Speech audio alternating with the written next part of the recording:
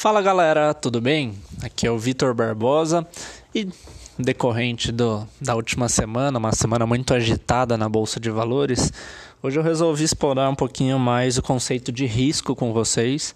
Então, até para quem tiver interesse, tem um podcast, alguns podcasts anteriores que eu já falei um pouquinho da questão de risco, a relação do risco em retorno nas finanças. E hoje eu acho que vale explorar a ideia do risco de mercado. Então, basicamente, o risco de mercado ele acaba acontecendo por conta de oscilação de preços de ações, de commodities, resultado, na verdade, de eventos que atingem o mercado. Então, a gente pode entender como alguma coisa relacionada à economia, à política, desastres naturais que acabam fazendo preços oscilarem. Isso é muito comum no mercado de ações. Então, lembrando um pouquinho aquela ideia, na curva de risco-retorno, a gente tem, quando um investimento tem um risco menor, o retorno esperado também é menor. Então, por exemplo, você começa com renda fixa. Então, a gente pode falar de poupança, tesouro direto, alguns títulos que os bancos oferecem. Aí na sequência a gente pode ter a questão dos imóveis, que aí o imóvel ele acaba tendo também um lado bem forte com o risco de liquidez, já que não é tão fácil vender um imóvel, não é da noite para o dia que você vende. E na sequência a gente vê as ações. As ações já têm um risco maior, justamente por conta dessa forte volatilidade que o risco de mercado traz, mas justamente o retorno esperado é maior. Só que aí vale lembrar, é um retorno esperado, então ele não está garantido. Da mesma forma como eu posso ganhar mais dinheiro, eu também posso perder.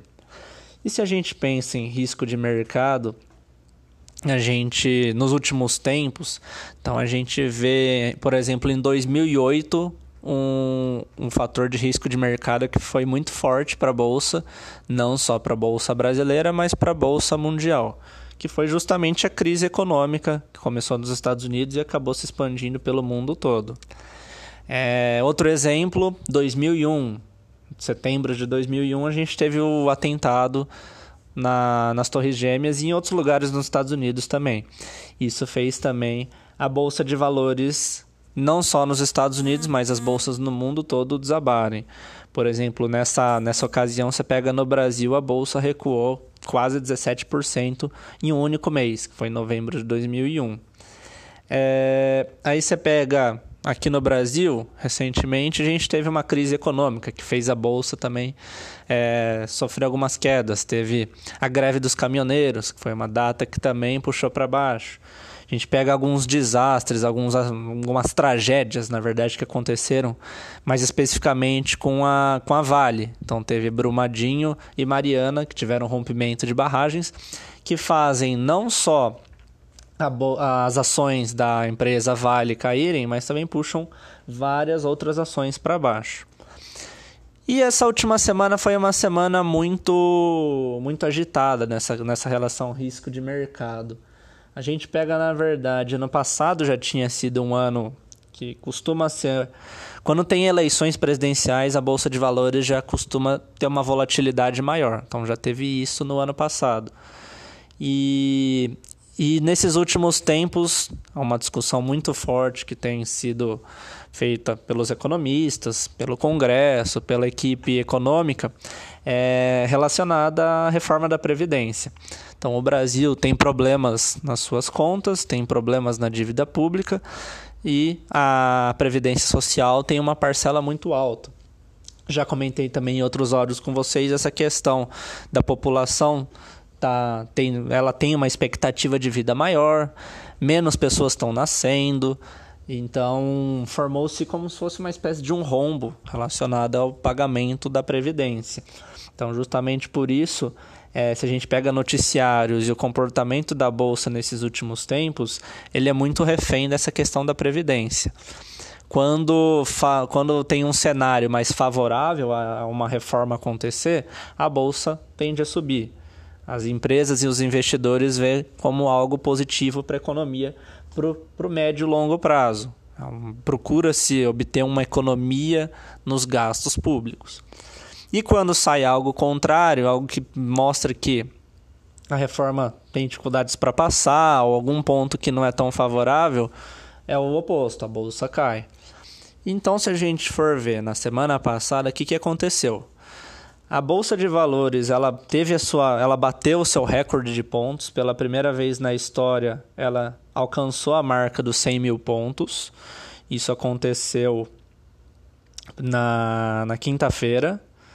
A Bolsa encostou pela primeira vez no patamar dos 100 mil pontos, mas logo na sequência veio um balde de água fria. Começou com a prisão do ex-presidente Michel Temer, que já fez o mercado, a Bolsa de Valores cair.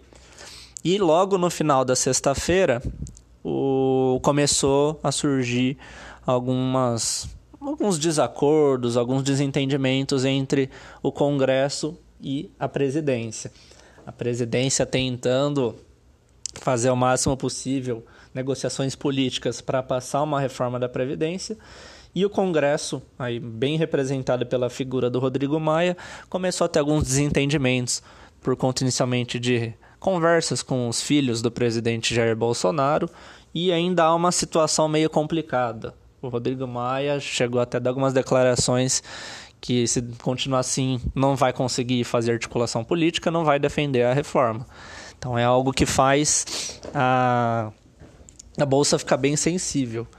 E acho que é por aí que a gente vê o efeito risco de mercado. Então, numa mesma semana que a Bolsa de Valores bateu sua marca histórica de 100 mil pontos, se a gente pega da sexta-feira, se a gente pega hoje, segunda-feira, a Bolsa já está abaixo dos 94 mil pontos. Já tá ainda continua caindo, e é um cenário que acaba frustrando um pouco os investidores, as empresas, e trazendo um cenário de apreensão, principalmente nessa questão da Previdência. A própria prisão do Michel Temer acabou trazendo um impacto na Bolsa muito relacionado a essa questão da reforma da Previdência, já que a bancada do MDB, partido do Michel Temer, tem um peso muito forte nessas articulações políticas. Então, foi algo que impactou a Bolsa, e logo depois essa relação do Rodrigo Maia com a presidência também fez algo mais prejudicial para a Bolsa de Valores. Mas, de maneira geral, a gente está vendo acontecimentos pontuais que, se a gente for observar no curto prazo, eles trazem grandes quedas ou também grandes altas para a Bolsa. Mas naquela ideia do médio e longo prazo, focando bem numa ideia de análise fundamentalista, como já trouxe para vocês esse conceito em outros áudios, é lembrar que o mercado de ações, se eu trabalho para um médio e longo prazo, eu consigo diluir um pouco esse risco, e tentando sempre naquela ideia de escolher boas ações. Já para o pessoal mais especulativo, o pessoal mais focado com análise técnica, esses altos e baixos também podem ser muito interessantes, que eles podem potencializar os ganhos. Mas, de novo, lembrando, o risco é muito alto e ninguém tem bola para prever o futuro, uma bola de cristal para descobrir o que vai acontecer amanhã, nem mesmo até daqui a alguns minutos, algo que pode marcar positivamente ou negativamente a Bolsa. Então é isso, pessoal. Acho que essa foi a ideia, de tentar resumir um pouquinho esses acontecimentos para mostrar o que é essa ideia do risco de mercado e como ele pode ser positivo ou negativo para esse mercado de Bolsa de Valores. Então é isso, um abraço e até o próximo podcast.